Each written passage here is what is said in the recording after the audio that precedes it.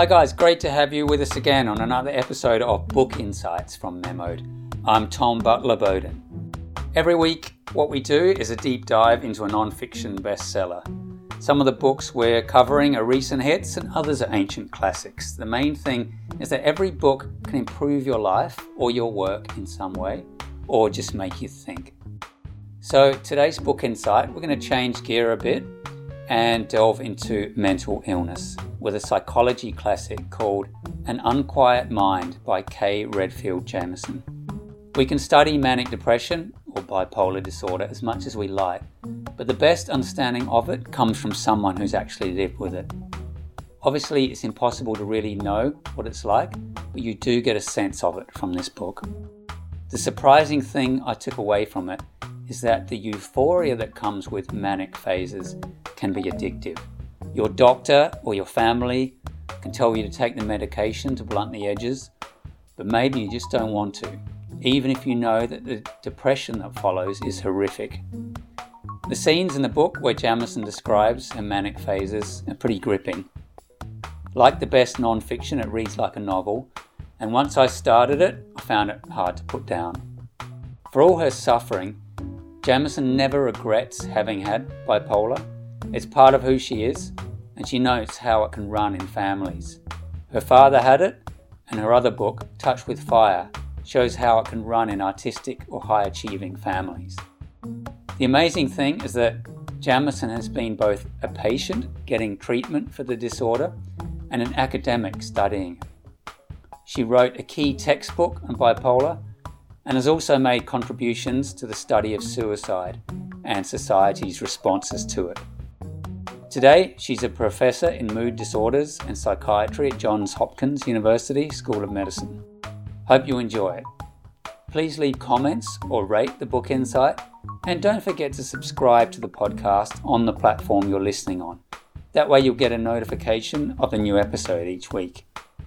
If you'd like 24/7 unlimited access to our library of over 100 book insights, you can do that. Just go to memo.com/insights. You'll see the link posted on the podcast description.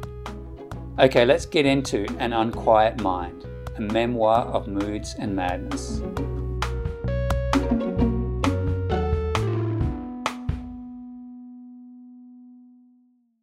When Redfield Jamison was in her third year of elementary school, she witnessed a scene she'd never forget. It's recess, and Jamison and her classmates are out in the playground. The noise of a jet engine roars above them, and Jamison looks up, waving. Her father is a pilot, and she's inherited his fascination for the skies. But something isn't right. The noise of the engine keeps growing louder and louder, the plane drawing closer and closer. Much too close, in fact. It narrowly avoids the children before flying into some trees just outside the playground and exploding in front of their eyes. For her, the sky's beauty and vastness are now forever tinged with death. With this scene, Jamison opens the first chapter of An Unquiet Mind, a memoir of moods and madness. The duality of her newfound perspective on the skies is a metaphor for her life to come. Mania and depression, resistance and acceptance, life and death. These themes flow through the book, giving us a window into what it's like to live with manic depression. If Jamison's book was just about her research into bipolar disorder, it would have been an interesting read. What makes it a gripping read is that the supposedly objective researcher suffers from the condition herself. Jamison goes to great lengths to hide the fact from her peers and superiors. An Unquiet Mind is first and foremost a first-hand account of what it's like to live with manic depression, the incredible highs and the devastating lows which bring her close to suicide. In this book insight, we'll explore Jamison's account of her experiences in 3 parts. Defining manic depression. What actually is mania? What is depression? A battle with lithium. Jamison's complex relationship with the medication she's prescribed. Why she resists taking it, the costs, and her ultimate reconciliation with lithium as a mood stabilizer. The others. The response that her illness elicits in others, from friends to lovers to colleagues. Before we start, let's make a brief note on terminology. The current accepted medical term for manic depression is bipolar disorder. Jamison favors manic depression as a more accurate, less stigmatizing description of her experiences and uses it throughout her book. We'll follow her use of the term.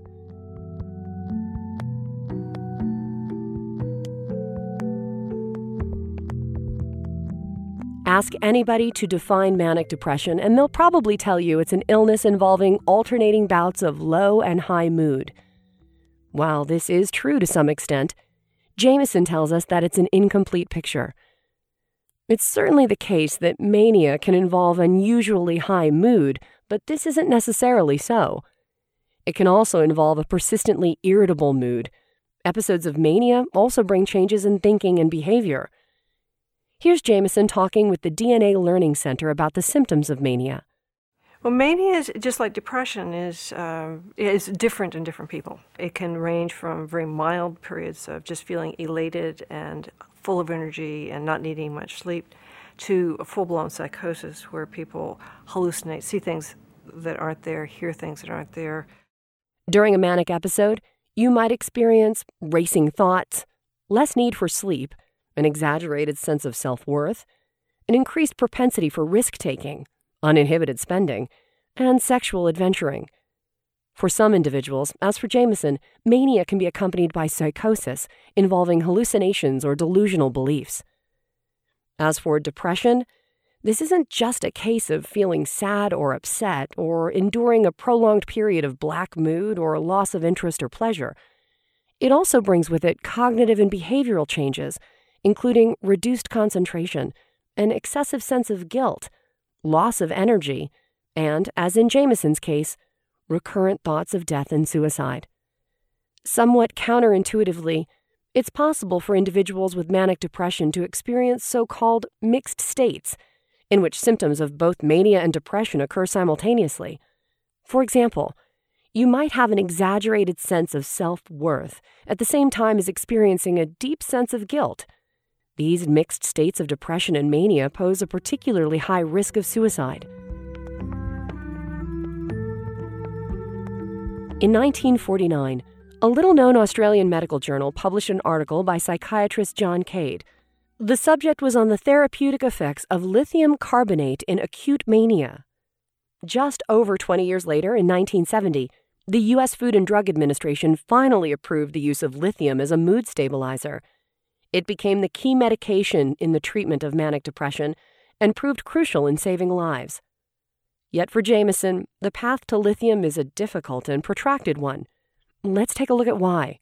It takes a long time for Jamison to understand and admit that she has a mental illness and to seek psychiatric help. While studying clinical psychology, she doesn't make a connection between her own experiences and the illness referred to as manic depression in her reading. Even as a practicing psychologist, she refuses to accept that she has an illness. This might seem baffling, but she gives us some reasons. First, there's the fact that manic depression, by its nature, involves changes and fluctuations in something that's in flux even when we're mentally healthy, namely our mood. For Jamison, who's prone to dramatic shifts in mood from early childhood, her manic depressive episodes seem normal to her. She writes that her manias seem at first simply to be an extension of herself. Then there's the issue of self-perception. Behaviors that might cause us to suspect mental illness in others might not ring any alarm bells when we're the ones experiencing them. This skewed self-perception is neatly illustrated in Jamison's account of a garden party. She attends the garden party when she becomes a new member of the faculty at UCLA.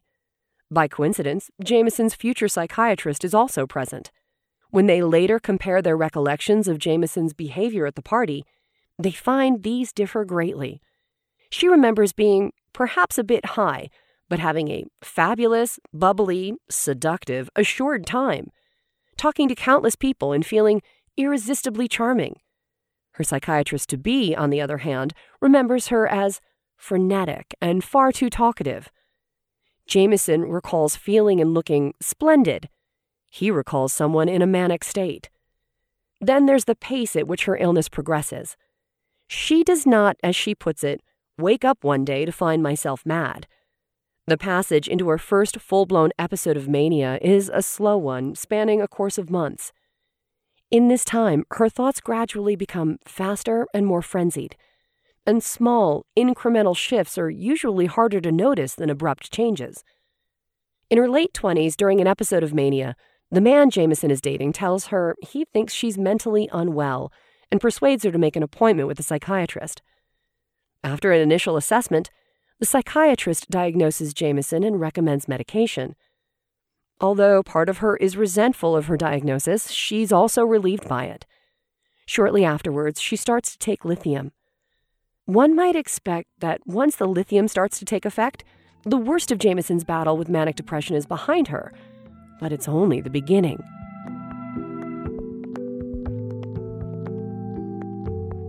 We'll have to pause for now in Jamison's account of living with manic depression, but before we go, let's catch up with what we've learned so far. We're looking at Jamison's book, An Unquiet Mind. First, we've gone over some of the realities of manic depression. Neither mania nor depression are easy to categorize. Manic depression, likewise, is even more difficult to identify since its growth is incremental and the sufferer won't notice the changes coming over them. We've also covered the early stages of Jamison's journey, identifying that something isn't right with her. We'll continue next time as her relationship with the drug lithium progresses.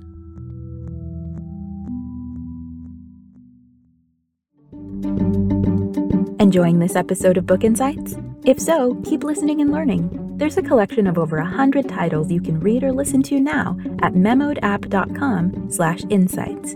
That's memodapp.com/insights. We're continuing our exploration into Kay Redfield Jamison's book. It's called An Unquiet Mind, a memoir of moods and madness. We've learned so far that it's difficult to identify the symptoms of mania or depression within yourself. Here's Jamison talking to the DNA Learning Center. I think it's very hard for people who haven't been depressed or haven't been manic to really get a sense of what it's like to experience these illnesses. It's qualitatively different. It's not just quantitatively different from depression, the kind of the ordinary blues of life. Previously, we've gone over how Jamison identified she had a problem. Her psychiatrist helped her understand how her perception of her own behavior was flawed. We'll continue now with Jamison's adventures with the drug lithium.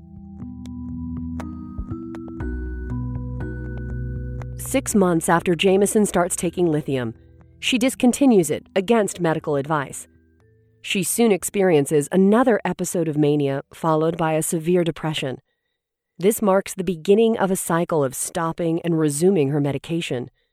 What lies behind the strange reluctance to take lithium consistently? For one, the very effectiveness of the drug leads her, in an ironic twist, to discontinue it.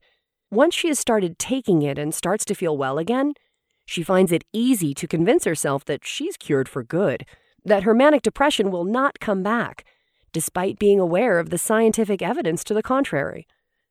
Jamison's upbringing also plays a crucial role in her resistance to lithium. In the military world in which she was raised, great value is placed on self-control and the ability to handle whatever life throws your way. Despite her diagnosis of mental illness, Jamison believes that she should be capable of dealing with her difficulties without having to rely upon crutches such as medication. Then there are the side effects from the high dose of lithium she's initially prescribed. During her first 10 years on the medication, Jamison suffers from severe nausea, frequent vomiting, and loss of coordination. Previously an accomplished athlete, she finds herself moving clumsily. She's forced to give up the horse riding she once enjoyed. Worse, lithium also has a severe impact on her reading skills, impairing her ability to concentrate on and understand written text.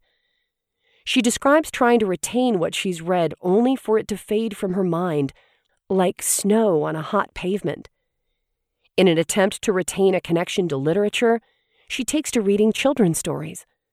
For someone whose livelihood and passions rely heavily on the written word, and who is used to their mind being their best friend, this is a difficult loss to bear. Yet there's an even greater sacrifice that comes with being on lithium: the loss of mania. It's Jamison's early, less severe episodes of mania that hold a particularly powerful attraction. She writes, "When you're high, it's tremendous. The ideas and feelings are fast and frequent, like shooting stars, and you follow them until you find better and brighter ones. Shyness goes. The right words and gestures are suddenly there. The power to captivate others feel like a certainty. Feelings of ease, intensity, power, well-being, financial omnipotence, and euphoria pervade one's marrow. Given the feelings of euphoria they bring on, the manic episodes become addictive.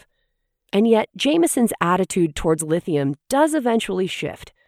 In spite of this, she feels she's giving up. She starts taking her medication regularly and continues to do so for the decades to come. The main reason is that her manic episodes have deeply troubling consequences. Lithium may impact her ability to read and retain information, but her most severe episodes of mania disrupt her capacity for meaningful thought altogether. She recounts trailing off halfway through sentences, having forgotten what she was trying to say, the fragments of ideas and images frenziedly racing through her mind. Then there's the issue of overspending. During her manic episodes, Jamison pays out huge amounts of money in impulsive shopping sprees. Her mania renders her insensible to the debts and embarrassment that she will struggle with once the episode is past. She recounts one shopping spree in London where she spends several £100s on books having titles or covers that somehow caught her fancy. Books on the natural history of the mole, 20 penguin books because she thought it could be nice if the penguins could form a colony. This impulsiveness and lack of self-control extends to other behaviors. During her manic episodes, Jamison can be physically violent towards herself and others, which is distressing and frightening for everyone involved. And then there's the depression, the inescapable twin of episodes of mania. She describes the catastrophic aftermath of her initial resistance to taking medication as psychotic mania, followed, inevitably, by a long and lacerating black suicidal depression. In response to one particular depressive episode, Jamison resumes taking lithium, but it's too little too late. In the grips of her depression, she decides to end her life. She takes a massive overdose of lithium and waits to die. On the evening of her overdose, her brother rings to check in on her. He hears from her voice that something's wrong and calls for help. In the dark months that follow, she finally commits to taking lithium on a regular basis. The result is that her life becomes a much stabler and more predictable place than she ever imagined. She eventually moves to a lower dose that means lighter side effects. She can enjoy reading science and literature again, as well as regaining some of the lost intensity of her sensory and emotional experience, previously flattened by medication.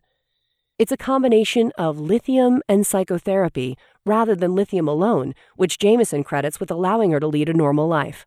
While lithium prevents her mania and depression, it is psychotherapy that allows her the space to make sense of her experiences, to hope, and to heal.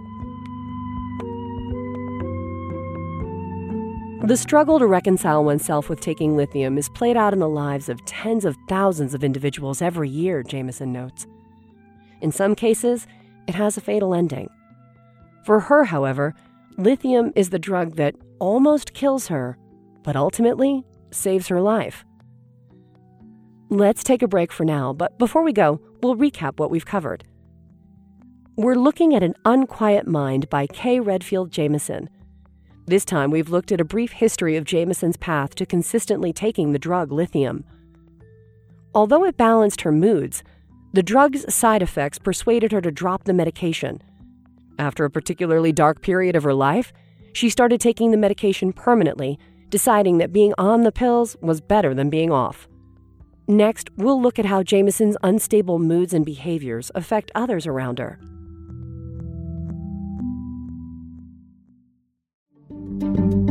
Enjoying this episode of Book Insights? If so, keep listening and learning. There's a collection of over 100 titles you can read or listen to now at memodapp.com/insights.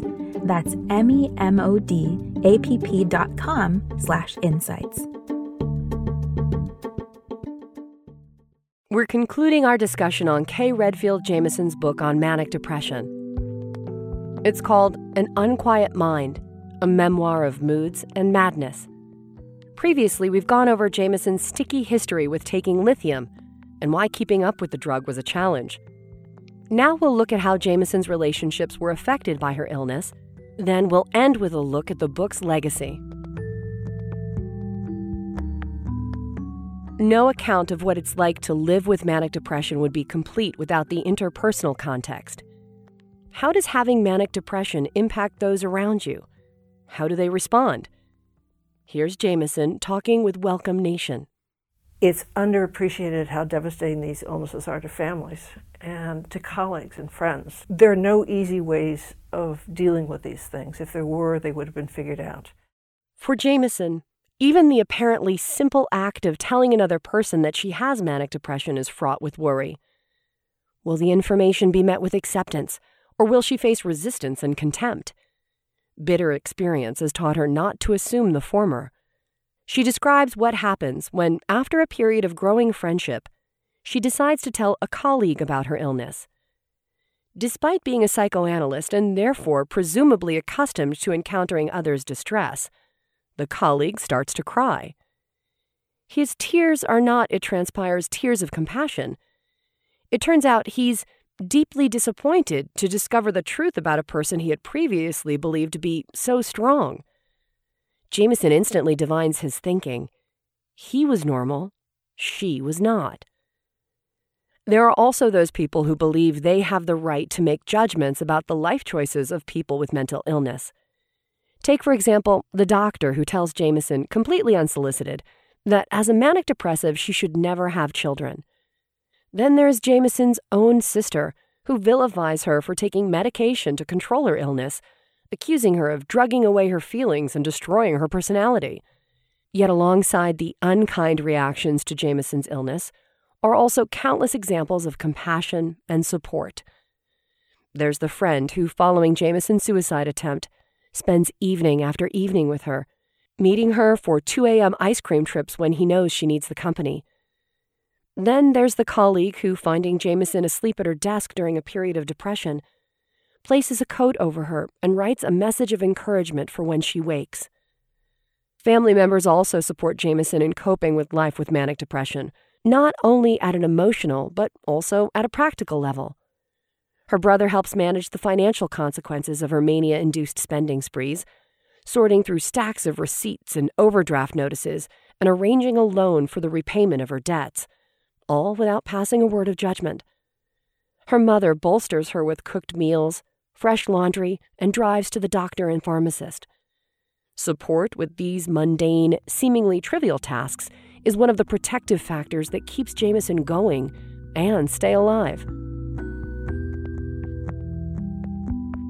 How did Jamison's romantic partners respond to her manic depression? In the 3 relationships she writes about in some depth, her disclosure of her illness is met with kindness. Rather than ending their relationship, her partners seek to understand the impact of her illness and how they can best support her. One of the men, an Army psychiatrist with whom Jamison enjoys an intense romance until his sudden death at the age of 44, arranges dinner invitations at the homes of 2 senior Army officers with manic depression in a bid to show her the possibility of leading a normal life in spite of her illness. Several years later, the subsequent partner supports her in reducing her dose of lithium, which finally restores Jamison's ability to read. It isn't all plain sailing in love. Jamison's first full-blown episode of mania triggers her to leave her then-husband in search of greater freedom and excitement. Although the couple try to repair the relationship, they eventually concede defeat. Even after she starts taking lithium, Jamison's manias and depressions don't disappear completely, and she writes openly about the strains it places on her relationship with her second husband. The anger and depression that at times accompany her manias can be frightening and confusing. What message can we take from Jamison's account of how people respond to her illness? Even when others respond to manic depression with support and understanding, which is not always the case, the burden the illness places on relationships is heavy. In spite of this, some relationships can and do endure. Jamison learns to replace the buzz of intoxicating affairs with the normal pleasures of steady relationships. She notes that although she began writing her book as a personal study of manic depression, The subject matter ends up being love in all its dimensions. The hope of improving public awareness of manic depression and its complexities was one of the things that inspired Jamison to write An Unquiet Mind. The decades following its 1995 release have seen a boom in the publication of memoirs from bipolar sufferers, including British author and presenter Stephen Fry and actress Carrie Fisher. There's also Katharine Graham's book, Personal History, which tells of her husband's battle with the disorder and subsequent suicide. Has the increasing popularity of manic depression as memoir subject matter resulted in good public understanding? If only it were that simple. In a 2014 public survey conducted by the mental health charity Rethink, 1 in 5 respondents thought that people with bipolar disorder have a split personality, while more than 1 in 10 thought the condition was another name for mood swings. In 2 public surveys released in 2005, only 64% of respondents could correctly identify bipolar disorder from a list of descriptions of different mental illnesses. It wasn't until the mid-20th century that psychiatry recognized manic depression as a mental illness in its own right, distinct from schizophrenia and depression. The fact that several decades later, almost 2/3 of people were able to correctly identify manic depression indicates how widespread public awareness of the illness has become. Jamison's aim in writing about manic depression isn't, however, simply to raise awareness, but to reduce discrimination. She hopes that it and other psychiatric illnesses will one day achieve consistency with other medical conditions in national healthcare systems. One of the flaws of An Unquiet Mind is Jamison's incomplete characterization of the causes of the illness. She describes manic depression as a genetic disease and makes reference to the genes responsible for manic depressive illness. In fact, the exact causes of bipolar disorder are unknown, and at any rate, play only a minor role in Jamison's memoir. An Unquiet Mind is, most of all, an account of a life and how its course is altered, and also unaltered, by mental illness. There's also the unique insights that her disorder gave her as a professional. In much of the memoir, Jamison records her fear at being found out as a psychologist treating manic depressives who has the condition herself. By the end of the book, her view is shifted the other way. It's the people who have lived with manic depression who are best placed to treat others. As her faculty head at UCLA tells her, if we got rid of all the manic depressives on the medical school faculty, not only would we have a much smaller faculty, it would be a far more boring one. We're concluding our discussion on An Unquiet Mind by K. Redfield Jamison. Before we go, let's go over everything we've learned. First, we explored what is meant by the term manic depression and the fact that it is more complex than it seems. Second, we focused on Jamison's initial diagnosis and her subsequent battle with lithium. We explored why, despite her undergraduate and postgraduate studies in psychology, it took Jamison 10 years to realize she had manic depression, and then why it took her so long to reconcile her with taking medication. Finally, we looked at the ways in which people responded to Jamison's manic depression. We saw that even those who might be expected to respond with understanding don't always do so. Yet we also witnessed some of the many acts of kindness and love shown to Jamison during periods of struggle. Jamison's great contribution is to have helped bridge the gap between the world of the normal and the mad. Though it's no longer politically correct to use the term mad, she's against banning its use entirely, as it's only by truly understanding mania and psychosis and calling it for what it is that we can ever treat it properly. Here's Jamison again on Welcome Nation to close us out. The science is moving unbelievably rapidly and beautifully and elegantly. Public attitudes are changing, however glacially. So yes, it's hard, but yes, it's interesting.